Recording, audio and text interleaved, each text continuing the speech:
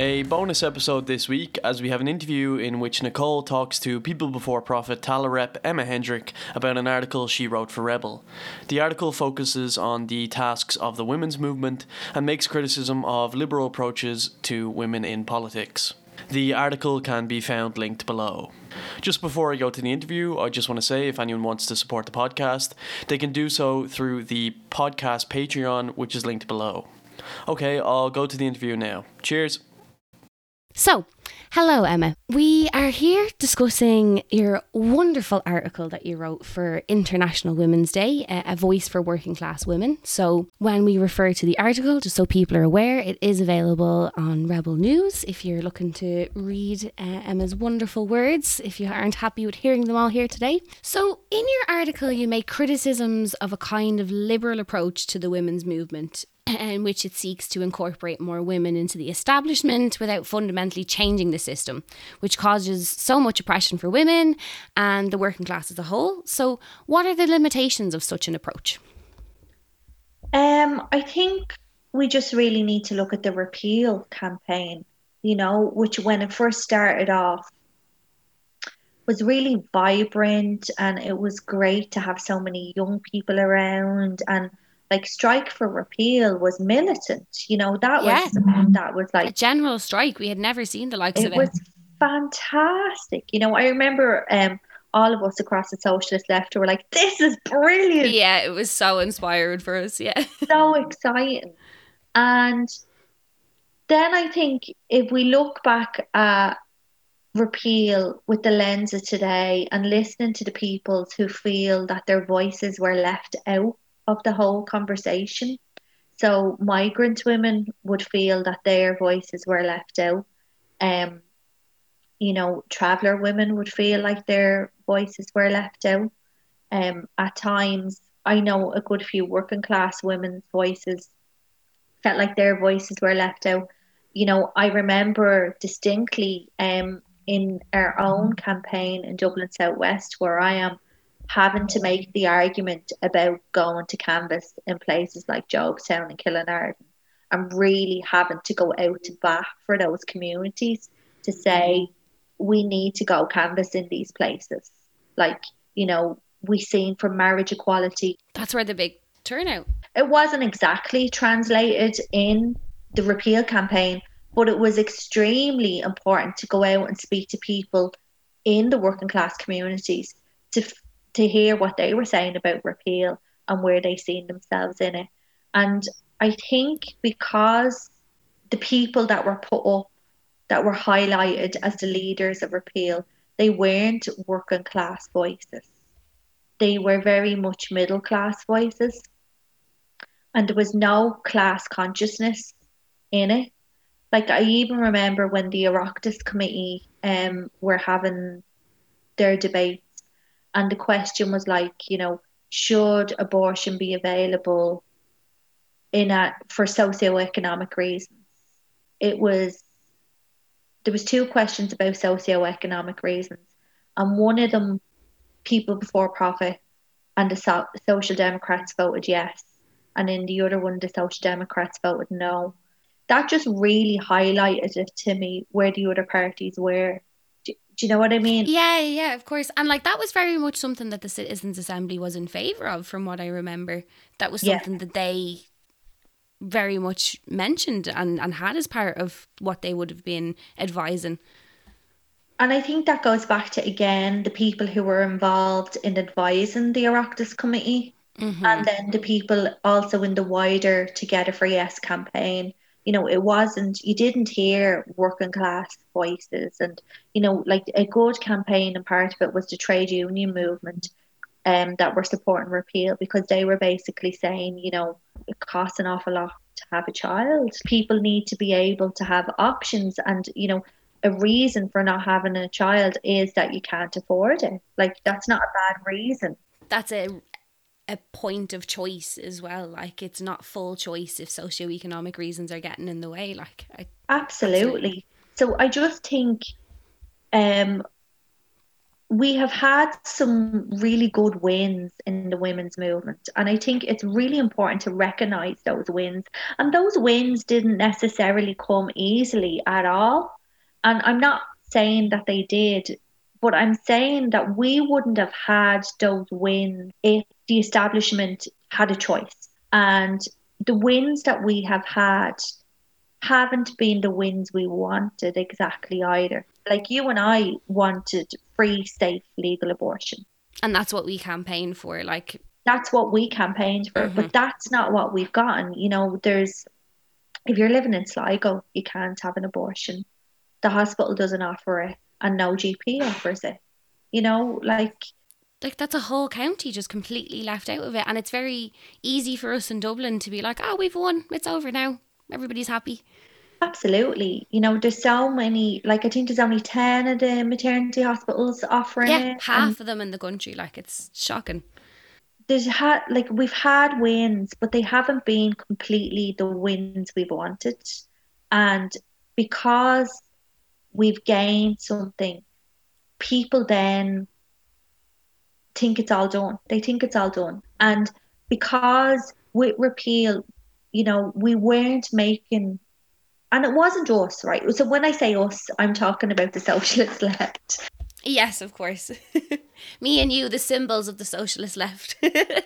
I remember, you know, the cervical check scandal came out at the same time, just towards the end of repeal.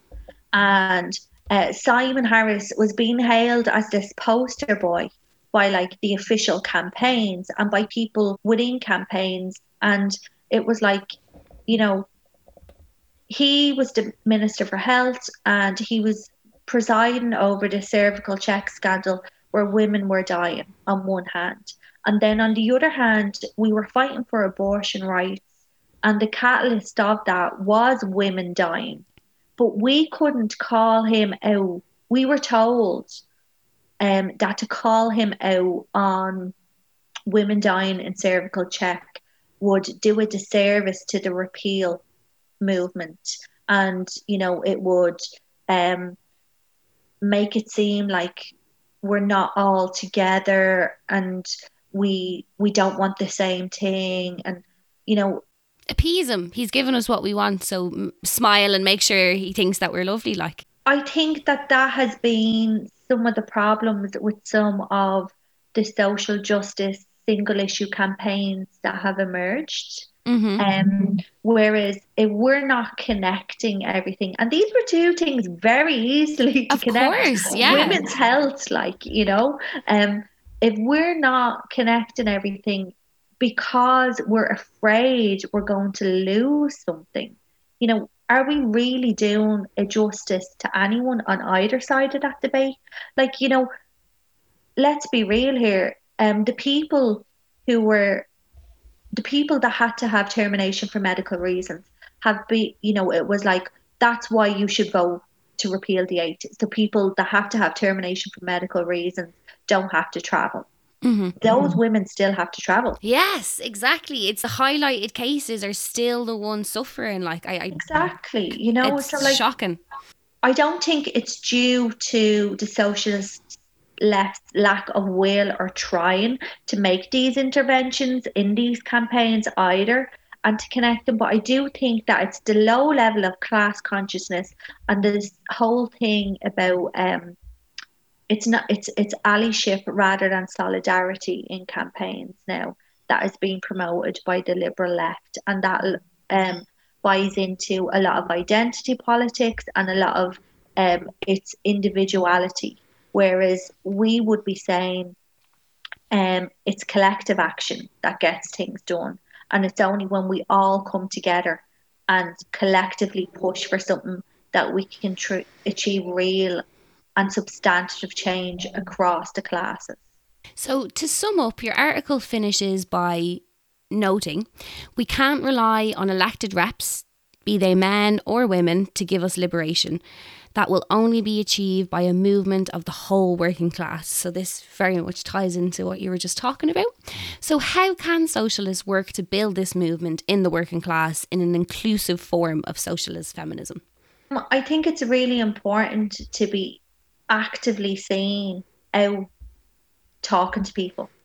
We need to be having conversations with people and understand where people are coming from and meeting them where they're at. We need to be able to identify where they're coming from, but also explain to them where we think movements should be going. So, for example, the women's movement. At the moment, we're having a whole argument about the National Maternity Hospital.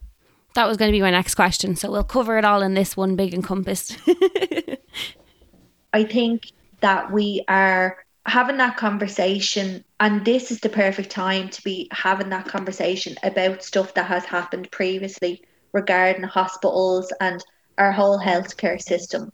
And we need to be tying the fight for the National Maternity Hospital completely into the separation of church and state, because that will definitely lead us into the whole situation about talking about education and how we need to get the churches out of our schools, sex education, LGBT education, trans rights, all of that type of stuff. Well, if we don't push it further now to ask for a separation of church and state, it's just a battle that we're going to have the next time something like this comes up. Absolutely. And I think if you talk to any women out in working class areas, there's a good group of women I know up in Jobstown, the Glenshane Women's Network. If you go and you speak to them about separation of church and state, they understand. They have it. They've gotten it. They don't need us to come in and explain it to them from the left. Yeah. They know exactly what they've, they're all in their 60s and 70s, those women. They've grown up under Catholic Ireland. They know exactly what it was like. They can tell us a thing or two. Exactly. So, I think when the left are speaking to people, it's important not to be moralistic. And I think that that's a problem that is coming into politics a lot, that there is moralism about, the minute you say something wrong or out of line, that's it. We seem to be talking down to people. And I suppose my article was written in response to this frustration I have with this More Women in Politics, this More Mana campaign that seems to be floated by certain political groups out there. And my argument is there's yes, we absolutely need more women at the decision making table. I would rather have Paul Murphy or Richard Boyd Barrett or Gino Kenny or Mick Barry at the decision making table over Emer Higgins or Josepha Madigan, because they are going to work in my best interests, because they represent me. Whereas, Josepha Madigan and Emer Higgins don't represent me as a woman. They're not working for my class interests. They're people that have spoken out about having traveller accommodation in their areas. So I don't, this whole thing about voting for, just vote, you shouldn't just vote for someone just because they're a woman. You shouldn't just vote for someone just because they represent a minority group. My argument is politics matters much more than gender. If it's a choice between a socialist woman and a socialist man, yes, let's vote for the socialist woman. Let's vote for the socialist traveller representative. Politics matter so much more. We know, for example, Hazel Chu. I will stand up any day of the week and speak out against the racism that woman has to deal with. It's abhorrent. Absolutely, of course. But I will not for 1 minute defend her policies as a member of the Green Party. She is going to vote with the Green Party. The Green Party are a party in government who have voted against rent caps, who have voted to cut the PUP, who didn't stand up for the Debenhams workers. So it's all very well and good that she is a minority woman. And yes, she deserves every chance to run for public office the same way anybody does. But she just shouldn't be voted in because she represents minority female women. Like she doesn't, because she's, at the end of the day, she's one of the green. Yeah, like we have to consider someone's politics and what grouping of people they're actually going to help with their message, rather than just what grouping of people they may represent by their gender or their skin colour or anything like that. Yes, absolutely. Like, I know there is a member of the Fianna Fáil party who has become the first person of colour mayor, the first black mayor, and brilliant, fantastic. But Fianna Fáil introduced direct provision. Politicians should be working for the people who they most want to represent, and that just flabbergasts me. Like, Fianna Fáil, why would you join Fianna Fáil? They introduced direct provision. Like, I get you. There's a lot of confusion as to how people can end up doing the things they do in politics. All we can do is try and explain why we're doing what we're doing, I suppose. So, in the article you state, women's equality has come a long way since 1908, but we still need feminism and a women's movement to advance our progressive agenda. As there are still a host of issues facing women today, what are these issues? We only have 35 minutes, do we? Yes, good point. They're everything. You don't see as many women in politics. You don't see as many women in leadership roles. There is such a thing as the gender pay gap. If we look at Ireland and we talk about the commodification of women's bodies, the lack of services surrounding women's health, the lack of abortion services, cervical check scandal, the National Maternity Hospital issues that are ongoing. So there's a wide, vast range of things that we still need to be out there fighting for as women-specific issues. And I think that we need to be aware they're both economic and social, and they're both very, very interrelated in that way. When we talk about the gender pay gap, that's also talking about maternity leave and paternity leave and child benefit and getting women back to the workforce. And it's just, we need to be really aware, I suppose, as women, that we are continuing to have to fight, and that fight isn't just either or. We should be fighting for both economic equality but social equality as well. So what has been the fallout of COVID-19? What are the effects of these on working class women in Ireland who disproportionately face the burden of unpaid domestic labour as well? Well, I think what COVID-19 really highlighted was the unpaid labour that goes on at home. As businesses were moved online and people were working from home, schools were also shut. And it was the women in the home that were left being teacher while trying to do their full-time job as well. And, it disproportionately did affect women. There's a woman I met yesterday in the park, and she had a 5-month-old, and the creche is closed, and she had to work from home, and she had to give up her job because she couldn't manage a 5-month-old baby and working from home. So that's someone who's had to give up their income. She's a single parent, and she's now on social welfare, and she's like, she feels like she's back at square one now. She goes, stuff is starting to open up again, but I have to find childcare again. And, it's been 18 months. My child is older. They have more demands. She has to go back and try and find a job. She works in the hospitality industry. They're not planning well. The issues surrounding that at the moment. Yeah, of course. But she doesn't know when she will properly be able to be back at work, and the cost of childcare then that goes along with that. We got talking about creches and the cost of childcare. So I do think that, as well as the unpaid domestic labour COVID has highlighted, I don't think, and it's something that we don't talk about, it's the emotional labour.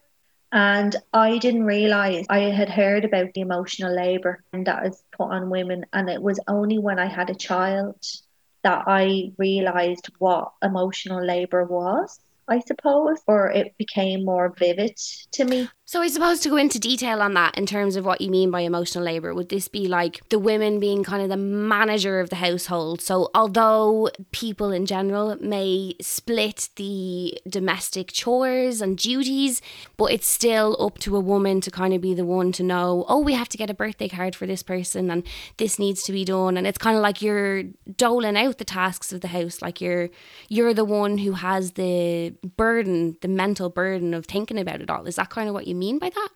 Absolutely, absolutely. Like, and I think like it first kind of came um to me, like it really kind of hit me was when we were going on our first family holiday, and I had packed my my suitcase as you normally Of do, course, yeah. and then I packed for my daughter. So she was quite young, like she was just turned 1 when we were going, and I was like, have I got the right sunscreen? Have I got that thing for the swimming pool? She won't be, we need a special sleep suit for her because she'd be too warm in her normal sleep suit, and like stuff that you're thinking, oh, it's ridiculous, but it's not really. No, it's practicalities. It's the situation that you're dealing with. It's stuff that you have to think about. Can you bring milk through the airport? No. So you order the pre-made bottles in boots to be delivered to the airport one, so you get them when you go through check-in. Wow. Like mad stuff like that. Like that you would never think of. Never think of. And like I'm the one who had to think of all that, Yeah. and like that's just regarding children and childcare. And then as she gets older, it's even at Christmas time. Okay, so I need to get a card to my mom from me, of course, but also from her to her granny. Yes. All that type of stuff. Even like the school teachers and crashes, getting them little gifts and things like that. I'm sure that's majority yourself thinking of that side of things. Like at Christmas, I was like, okay, who have I to get like a card or a token from for the crash, or ex auntie is an aunt that maybe would normally just get a Christmas card off us, but she's helped a lot with childcare. Now we're going to have to get her a gift, and it's just all of that type of stuff. Like even to the fact that when you are handing your child over to someone to mind, you're the person who's packing the bag, making sure they have food, making sure they know what they like, they know what they don't like. And then you're like, okay, I'm after doing that work and handing them over, and then you're back into your home or wherever without your child because your child's been given to childcare or to a parent or someone to mind, and you're still thinking, what have we got to do in the house? In terms of if there's an issue while somebody is minding your child, so you've handed your child over to the childminder, who's the person that they're ringing if there's any problems? Is that more divided, or would that be yourself would take those phone calls or whatever as well? I think because the way society is set up as well, that I am the one automatically rang. Yeah. So ring your mom, you're upset. Like that's the way it works. But last week there was an issue in the creche, and my partner had rang the creche to ask something, and the person wasn't there, and then they rang me. Oh wow. So they left him out of that even though he had made contact. Yeah. So like, is the only place I don't have to fight for equality is about who's in charge of my child. That's what it seems like. Who gets to make every single decision regarding the outside world.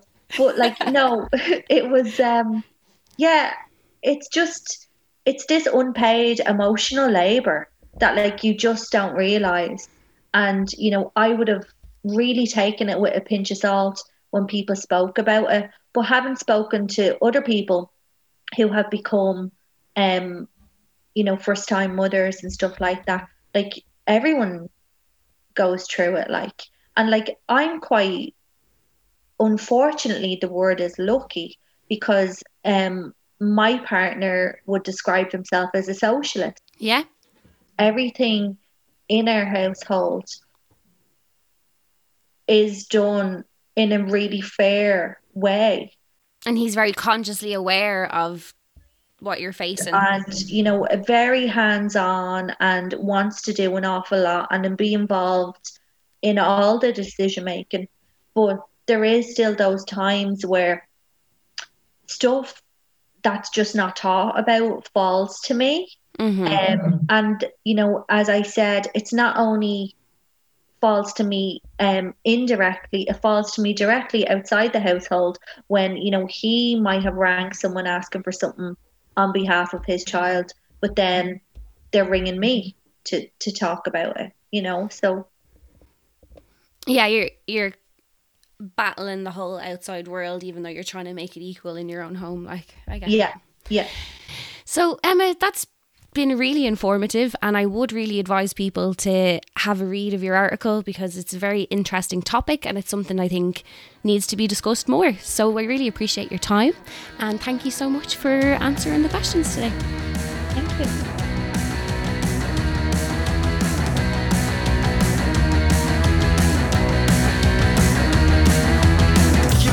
And your head's fucked. You stick your trousers on and your last bit of makeup. Your last coat button falls away, flowing through life.